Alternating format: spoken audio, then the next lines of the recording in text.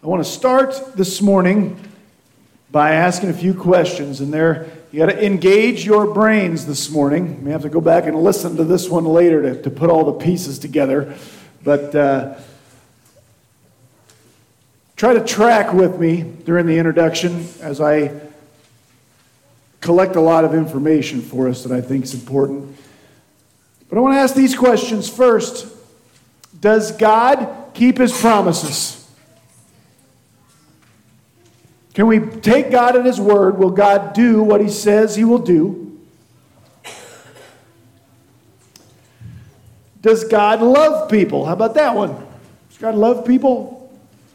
Next question, third, does God desire to save people? And our last two really go together. Does God like to punish people?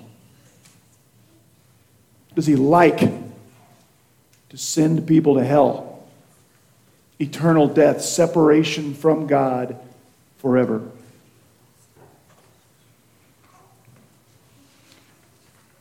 Well, the answer to the first question, I think, is yes. God does keep His promises.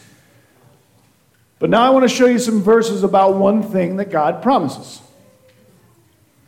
From the very beginning, Genesis 2, God said this to the first man, "But you must not eat from the tree of the knowledge of good and evil, for when you eat from it, you will surely die." Dying, you will die, God said. In Deuteronomy 32, God said this, "Vengeance is mine, I will repay." There's a promise.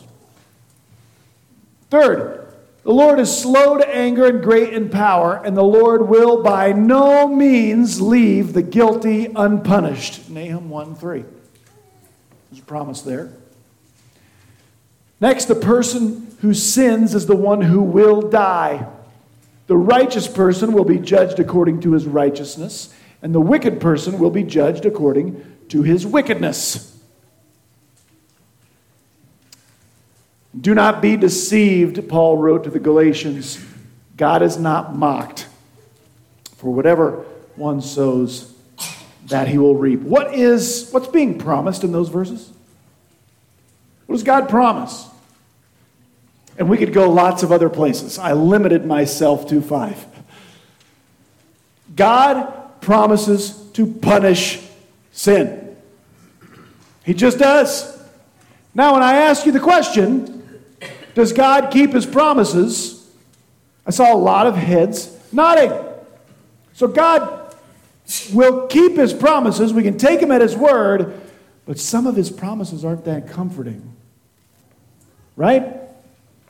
So God promises to punish sin. And by the way, when He promises death in response to sin, it is physical death, but it's also spiritual death. And in the Bible, death is always a separation. Spiritual death is being separated from God. If I die in my sin, I will be separated from God forever. It's eternal death. Eternal life is being with God forever. So God will keep His promises, and He promises to punish sin. The second question was, does God love people? Well, yeah. How much does God love people? Well, I'm glad you asked. God loved the world so much that He gave His only begotten Son, that whoever believes in Him will not perish, be separated from God, but will have eternal life. Next question, does God desire to save people? Check these out. Ezekiel 18. God says this, "Do I actually delight in the death of the wicked, declares the sovereign Lord?" The answer to that question is no. "Do I not prefer that the wicked turn from his wicked conduct and live?" The answer to that is yes. Or 2 Peter 3.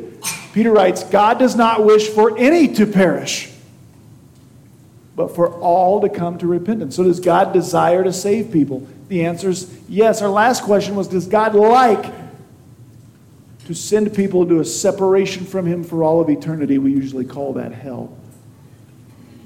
The answer to that's no. Ezekiel 18 again, but 18:32, the second verse on the screen. God just says it plainly. I take no delight in the death of anyone, declares the sovereign Lord. Repent and live. So here's where we're at so far. God is a God of integrity. We can take him at his word. He will do what he says he will do. But one thing he says he will do over and over and over and over is not leave the guilty unpunished. He will punish the unrighteous for their unrighteousness. Here's a related question. Who are the unrighteous? Maybe it's easier to answer the question the other way. Who are the righteous? Who does the Bible say is righteous? No one, not even one. And it says that 3 different times. So God has promised to punish the unrighteous for our unrighteousness with death, separation from him. But God loves people, and he wants to save people from that fate, and he does not delight in sending people to hell. So what is a good God to do? How can God keep his promise to punish all sin and every sinner, yet love people and save people at the same time?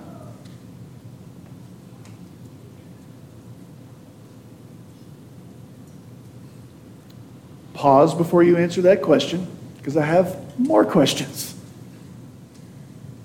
What's the greatest commandment? If you were here, I don't know, several weeks ago, we studied this when somebody came up to Jesus and said, hey, Jesus, what's the greatest commandment in the law? And Jesus said, I'll tell you, the first and greatest commandment is this: love the Lord your God with all your heart and all your soul and all your mind and all your strength and all your everything. What does God want from you more than he wants anything else from you? He wants you to love him. That's the greatest commandment. Now, if that's the greatest commandment, just what would logic tell us is the greatest sin? If the greatest commandment is to love God with every part of you, at least in some sense, isn't the greatest sin every time you and I fail to love God with every part of us? It has to be. That's the big one. You know how guilty we are. How many times a year, a month, a week, a day do you fail to love God with all your heart and soul and mind and strength? If that's the greatest commandment, every time I break that, I'm the greatest sinner, right?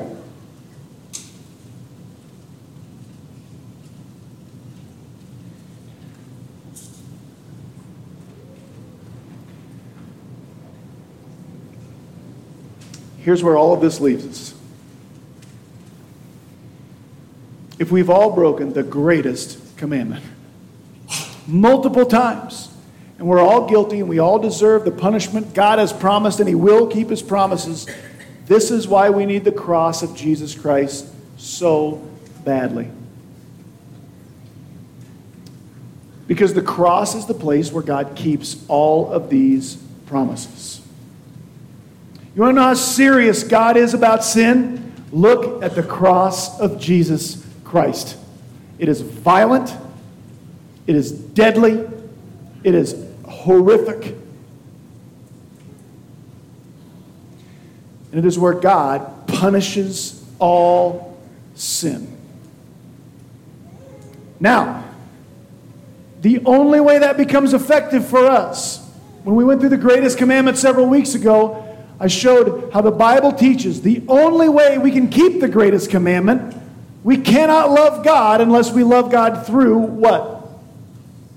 Through the cross of Jesus Christ. God so loved the world that he did what? Does your Bible say God so loved the world that he just said, let's just forget about all the bad things you did? I think I can write that off. No, he said, God so loved the world that he gave his one and only Son, to die. Why? Because he had to punish sin. That's how God loved the world. The only way you or I can love God, or anyone can love God, is if we love him in response to what he did for us and our sin. Because our sin had to be punished. It is either punished there or it is punished here. Right? It either went on his head or my head. You want to know the worst pain Jesus felt on the cross? It was not the nails. It wasn't the crown. Sin cost death. Physical death, but what other kind of death? Spiritual death. Separation from God. Jesus, God the Son, was separated from the Father. Later in the book of Matthew, he'll cry out, my God, why have you forsaken me?" At that moment, he suffered spiritual death. The only way we can love God and be saved is through the cross.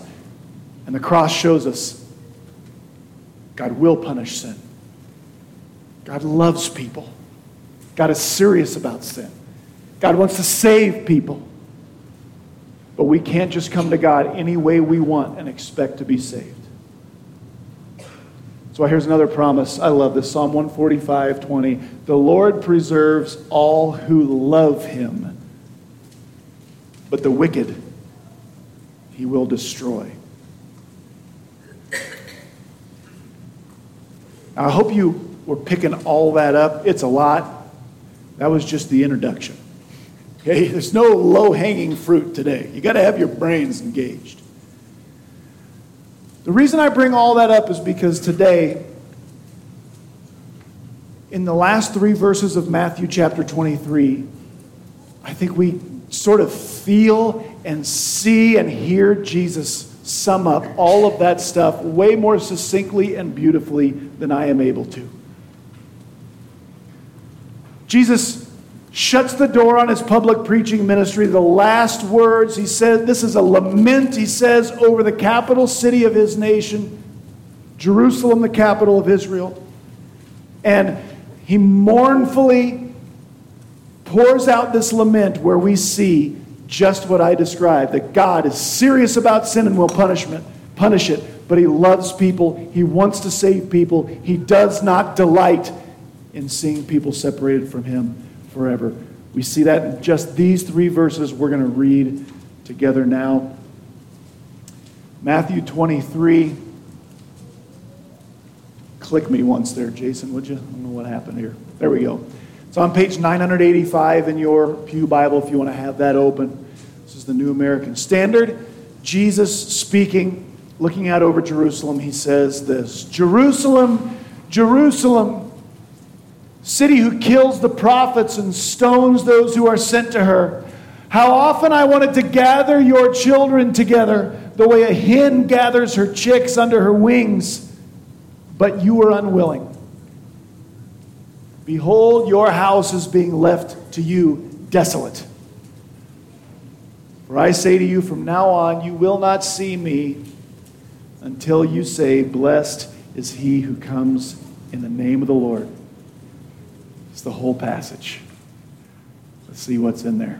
You're going to have to help me out regularly, I believe, Jason, so pay attention back there. All right, we see Jesus' angst and his longing to save in this first verse. We see the pain with which Jesus speaks these words in the way he addresses Jerusalem. Oh, Jerusalem, Jerusalem. There's no "oh" in the Greek text, but some of our translators put that in there just to communicate this angst, and it's real. It's there. And we know that because overwhelmingly in the Bible, when somebody's name is doubled,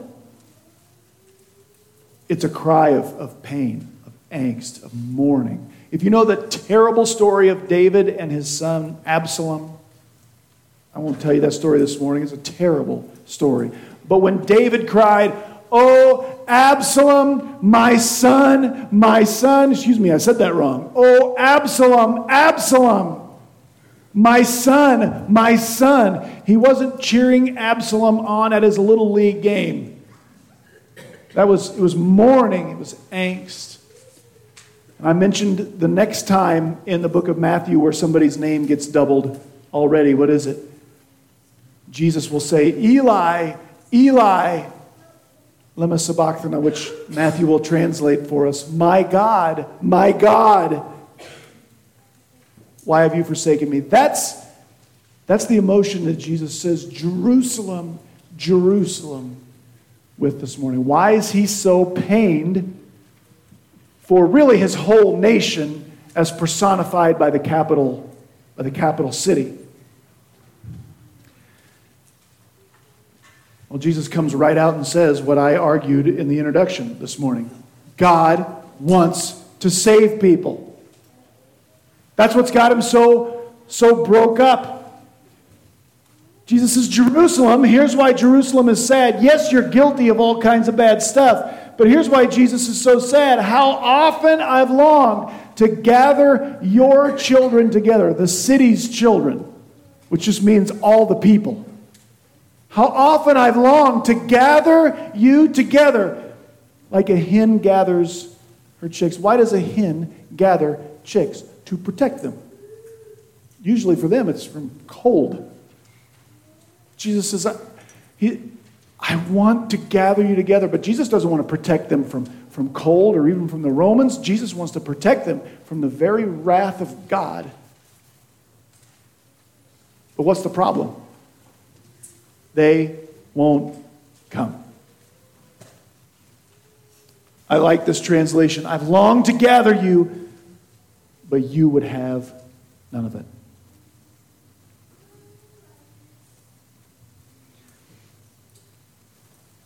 If you're somebody, a bit of an aside here, if you're somebody who likes to contend for and argue certain theological positions, full disclosure, I lean closer to being a Calvinist than I lean to being an Arminian, though I don't fit in either camp, and that's okay. You don't have to be either one.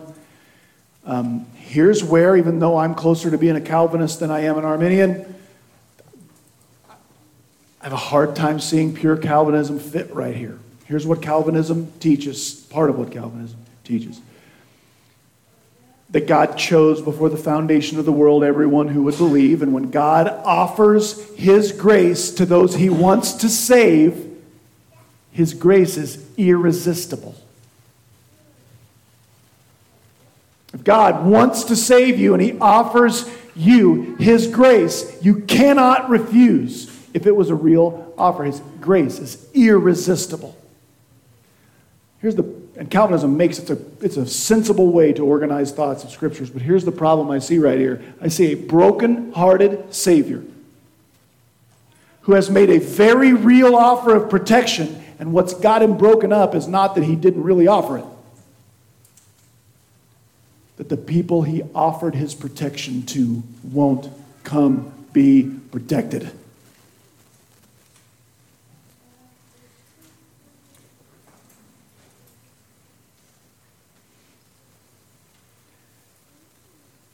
And God will keep his promises. God promises to punish sin. And there's only one means of protection. We have to gather under the wings of the cross of Jesus Christ. It's the only way. And so, the time has come for Jesus, like, you've had your chance. This pains me. I find no delight in the death of anyone. But I mean what I say, and I keep my promises. And so Jesus says, behold, or look, your house is left to you desolate. For I tell you, you will not see me from now on. When Jesus talks about the house of Israel, Israel's house, there's a couple things he could be talking about. The house, God's house, was in Jerusalem, the temple, right? And one thing Jesus could be hinting at, and he's going to say it plainly next week if you come back, but he could be talking about how because I'm removing my protection, the Romans are going to come in and destroy God's house in Jerusalem. That is going to happen. AD 70, about 37 years after Jesus says this, the Romans come in. That's what this painting on the screen is a depiction of that. And the Romans completely flattened, don't leave one stone left on another of the temple in Jerusalem. I'm not positive that's what Jesus is getting at here, though. In fact, I think the Roman destruction of the temple in Jerusalem is a symptom of their real problem. It's not their real problem. On the screen here, we can tell why the Romans destroyed Jerusalem and why they have a real problem. You see what their problem really is there? Jesus says, Jerusalem, Jerusalem, I want to protect you. You won't be protected. And so what's your real problem?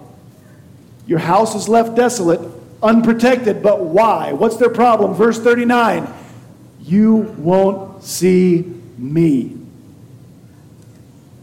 Israel's real problem is Jesus is leaving and they haven't accepted him. That's a problem for anyone. Anyone who is not gathered under the wings of Jesus has this as their greatest problem. They're unprotected. Jesus says, your house is left desolate, vulnerable. I long to protect you. You won't come be protected. It's like Jesus is saying, Israel, you really want to take on the rest of the world without my protection? Good luck out there. But remember, Jesus doesn't want to just protect people from the Romans, from the bad guys. Jesus ultimately wants to protect us from the wrath of God that either falls on my head or his head.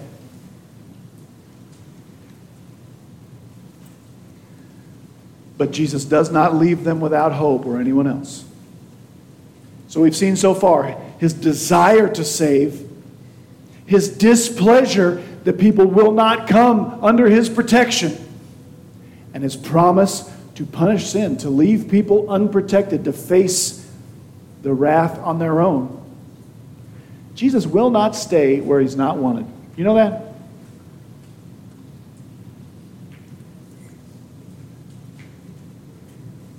But he does not leave them without hope. The last verse in this chapter reads this way in full. For I tell you, you will not see me from now on, but you want to see a beautiful word of Scripture. Check this beautiful word out right here. Until. You will not see me from now on until you say, blessed is the one who comes in the name of the Lord. Does this last part sound familiar at all to you? Blessed is he who comes in the name of the Lord. Anybody ever hear that before? It's a quote from the Psalms. If you were here the Sunday that we talked about the Palm Sunday passage, the triumphal entry, when Jesus rode into Jerusalem on the colt, the foal of a donkey, which was like holding up a banner that said, I claim to be the Messiah. When people shouted, they shouted this, blessed is he who comes in the name of the Lord. That is what the Old Testament promises Israel will yell when they accept Jesus as Messiah. Here's what's so cool about this. Will God punish sin? Yes. Does God want people to be punished, or would he rather save? He'd rather save. Will God force people to be saved, or can people resist his grace? I believe they can resist his grace. And when we do, the Lord Jesus says, you're not going to have my protection until and unless you accept me as the Messiah. His audience, Matthew's original audience, would have known this is like saying, we believe Jesus to be the Messiah. Now there's something prophetic in here, especially for Israel in this passage too, because what Jesus says here is actually going to happen one day. Israel still today rejects Jesus as Messiah, nationally speaking. Individual Jews will accept Jesus as their Messiah. They become part of the church. But Israel as a nation rejects Jesus. One day, Jesus' until will come to fruition. One day, God has promised that Israel as a nation will accept that Jesus was the Messiah all along. I want to show you where Paul writes that in Romans chapter 11. Paul says this to the early church. For I do not want you to be ignorant of this mystery, brothers and sisters. A partial hardening has happened to Israel until the full number of the Gentiles has come in. In other words, God has allowed Israel to reject Jesus, and it's going to stay that way until God has collected all of the Gentiles like us that God has ordained to collect.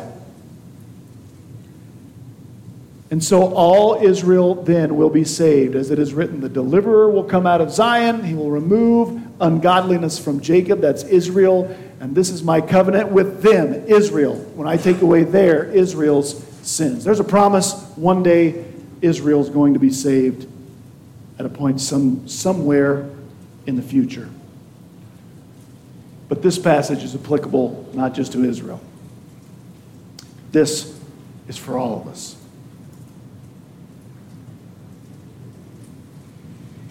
God keeps his promises. He's promised to punish sin. He has given an invitation to be gathered under the only protection there is from the punishment of sin. That protection is that the punishment has already been poured out on Jesus. For those who reject that protection, God's wrath is still aimed at us. And we will remain awaiting the wrath of God until such a time as I accept his invitation to come be protected by Jesus. Now, I do want to warn you, we could open the book of Hebrews. There's evidence in the Bible that says God won't just keep asking and asking and asking and asking and asking always. There comes a point where we can reject enough times where God removes, it's like enough is enough. What do we learn from this passage? We learn about the heart of Jesus. I think Jesus, the way he cried out, Jerusalem, Jerusalem, he has still been crying out to people, individuals, in a way ever since. Like you could insert your name into Jesus' words. You could hear Jesus, Brad, Matt, Rachel. How long, how often have I wanted to gather you under my protection? And you wouldn't come.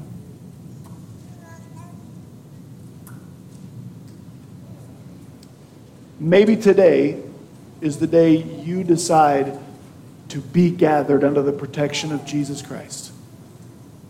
Maybe today is the day that you simply tell Jesus, I never understood. I thought I could be okay with God another way. I thought I would be good enough. I thought I went to church enough. Whatever the case may be, I never understood. Today is the day I want to be protected from your wrath by being under the wings of the Lord Jesus. Something else we learned today, if that's Jesus' heart for his hometown, or not his home nation. Oh, Jerusalem, Jerusalem. Are we supposed to have, as Christians, those of us who have gathered under his protection, are we supposed to have a heart like Jesus' heart? We are. As we look at our hometown, the cry of our heart should be, oh, Imperial, Imperial. Oh, Chase County, Chase County. Oh, Nebraska, Nebraska. How often I have longed to see you gathered under the protection Jesus offers, and you won't come. I was so touched a few weeks ago when the Cattlemen's Ball had been here, a huge event for a good cause, raised lots of money for cancer treatment. And those of you who are in church, the next Sunday, our brother Jeff got up for prayer time. And Jeff Bubach himself, a cancer survivor, A cancer survivor understands how important cancer research is, right? If you were here, do you remember what Jeff said through tears? He said he went to the Cattlemen's Ball and he saw all those thousands of people and he just kept thinking, I hope they understand what their real cancer is. I hope they understand there's something worse than having cancer cells in your body. What's worth is having the wrath of God still aimed at your soul. Oh, Nebraska, Nebraska. How often have I longed to see you gathered under the protection of Jesus Christ. But you would not come.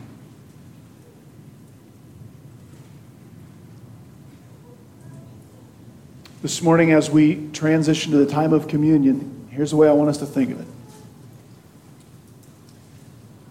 As I explained earlier, this table is only for people who are Christians, who believe that what Jesus did at the cross was to take that penalty, the wrath of God, that I really deserve. This is for those of us who have heard Jesus call us. Right? Oh, Troy, Troy. Oh, Josh, Josh. Oh, Jerry, Jerry, how often have I longed to see you gathered under my protection, and at some point in your life, you said, yes, Lord, I need the protection only you can offer. When we come around the table today, what we're doing is just reminding ourselves and remembering what He did. The protection from the wrath of God is not because God decided not to deliver the wrath of God. It's just that He delivered it there and not here. And so as people who have answered that call to gather together under the protection of Jesus Christ, while we hold the bread and we hold the cup, we hold the reminders that the wrath of God was poured out so that you and I could be protected. We could think of the cross as some sort of supernatural umbrella. And if the wrath of God was being poured out, and that was the only place to run and hide from that wrath, would you run there? Don't wait. It's just like that. It is the only way you or I can avoid the eternal death that God promises to deliver to every sinner except those who have answered the call to be gathered under the protection of the wings of Jesus Christ. Would you pray with me? Father God, I thank you so much for offering the protection only Jesus can offer. Father, if there are some here who have never run under the protection of the Lord Jesus, I pray that you would lead them in their hearts to run there just in spirit and in the quietness of their own hearts right now, to just run to you and say, I want you to protect me, Lord Jesus, from the wrath I deserve.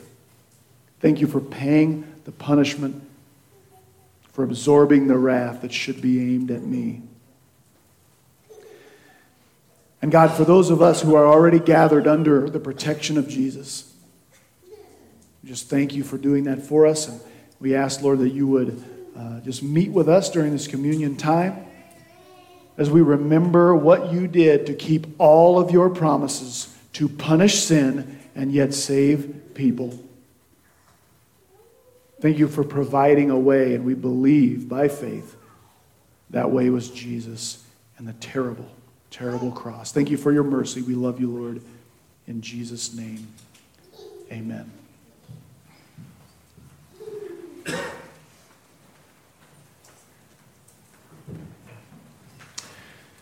I'll pray for the bread while the guys come forward. Father, thank you so much again for offering your Son on the cross. Thank you that when your wrath had to be poured out, there was a substitute. And we remember him giving his body this morning in Jesus' name. Amen.